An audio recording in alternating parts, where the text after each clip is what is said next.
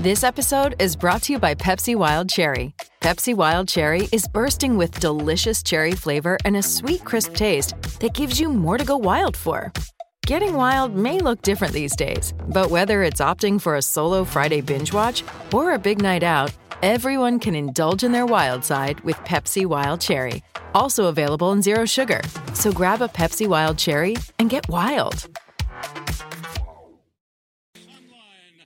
Shortest price favourites in a Doncaster for many years. Around the corner comes the top-notch New Zealand filly. She's three-quarters Al Mansour out on the inside. Then Foxwood followed by Leash, and Mr. Innocent heads the others. But Larry Cassidy pops Sunline into overdrive, and away she goes. 150 out. Sunline, 3 lengths clear. Leash in second spot. Old Juggler flying home. But it's Sunline, simply supreme. No. Oh, Kempy, the Mims, the Chills, the Champion. I would have loved to have been Sticko then. Mate. Stephen McKee with his old man. Well, they were the rock stars of Sydney, weren't you, Stixie? Gee, I'm not even sure you were around in those days, Louis, 1999. I think you would have been pretty young attacker at that stage, weren't you? I wasn't quite at primary school yet, so you're right. I don't recall it, but I was just looking back because I was thinking tomorrow, and this is Stephen McKee of the Good Oil Champion horse trainer, if you weren't aware. But tomorrow you're there for the McKee family Sunline Vars, the 3-year-old fillies, and I was just thinking to myself, what was Sunline up as a 3-year-old filly? Well, I don't know if many of these 3-year-old fillies in this class would have been winning Doncasters, mate.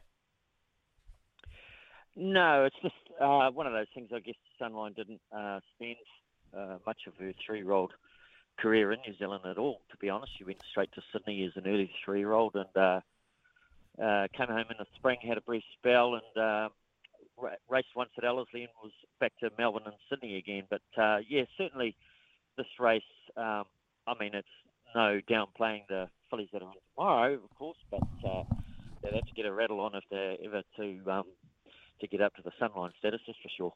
Oh yes, so and people of my vintage who was around in 1999 and had plenty on Sunline at that time. What's it like listening to that race over again?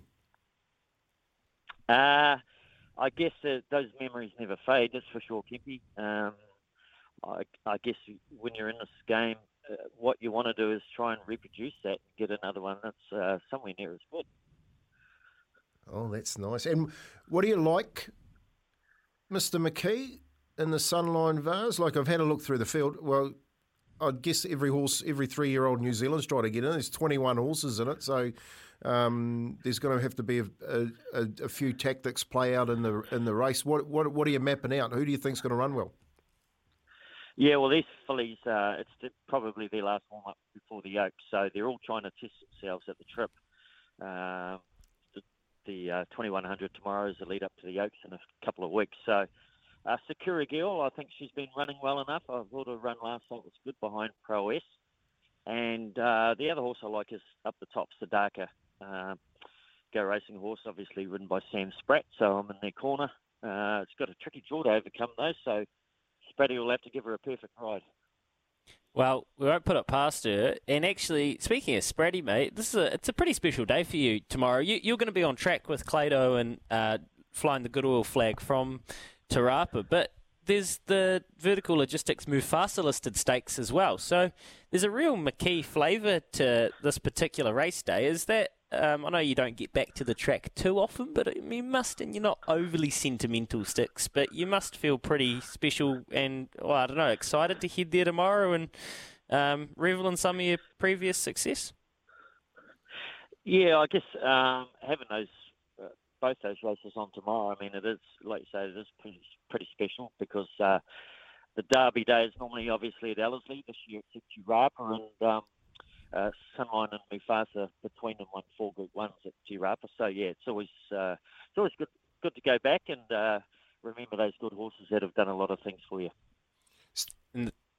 Sticko, I just want to ask the question because you're obviously having a good old sleep, and we've got you out of bed a little bit early this morning.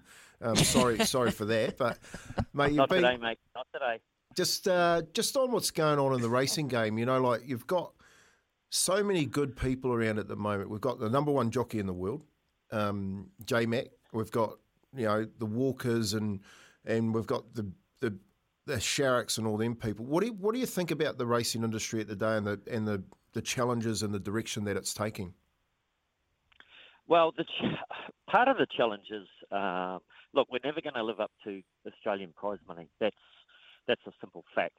And you won't stop horses moving offshore, whether it be sold to Hong Kong or Australia. But domestically, we certainly need that money getting pumped in. Australia have their own separate state governments who are really supportive of the racing industry. They're aware of, A, how many jobs it creates, and B, how much turnover in good horses and good fields can generate income, So we need more backing, obviously, starting from the top. Put that into stake money. That will have a flow-on effect over the years. More staff coming into the game and more trainers and jockeys staying here. So yeah, it's a big roll-on effect based on stake money injected into the game. You're right. We shouldn't compare ourselves to Australia, although we absolutely love to. We're kind of hooked on it, aren't we? When you get horses like Sharp and Smart and Legato, you can kind of see why. Can he run backwards, as Kempy said yesterday, and win the Derby 6? Well, I think, look, on the ratings, what is he, 110, I think? So, and the next best, off the top of my head, might have been around 78 for Desert Lightning. So, we might have gone up a little bit from when I last looked. But based on ratings, which is ratings are done by their overall performances and performances in big races. So, to be honest, it is his to lose. He looks like he could be the best 3-year-old New Zealand's, possibly had for some time. I mean, he's already got the runs on the board in Australia. So I do think it's his to lose. I mean, just on weights and measures, he should be winning. Well, Clado disagrees, mate. We'll let him do it. We'll let Clado go out and put himself on this island, but that's just a tease for tomorrow. Take the oars off him. That's a tease for tomorrow. You're gonna be tasked with controlling Clado at the racetrack, Sticko. It's a big day for you. Well, the problem is I've found out too, I have to get him to the course as well from the Auckland City. So is he on the drink at 8 a.m? I've got a couple of hours to put him in place on the drive down there. So hopefully he'll be right once he gets on the good oil. And actually, just before we let you go, quick word on Izzy Dag yesterday in the New Zealand Golf Open. Oh, outstanding. I mean, for a player that was trying to hit it in the water, he was succeeding every time I saw him. You actually alerted me to Phil on the commentary getting the. Have you found that commentary? I have found and that played commentary. It and sent to me, and I'm keeping it, and I'm giving it plenty of airtime. Don't worry about that. Got a little text there for you too, Sticko, before you go. Buckle up, Sticko. I'm coming to the races. Your shout. That's from Frazee. Oh, geez. He should be back in the viaduct doing some work. That's what he should be doing.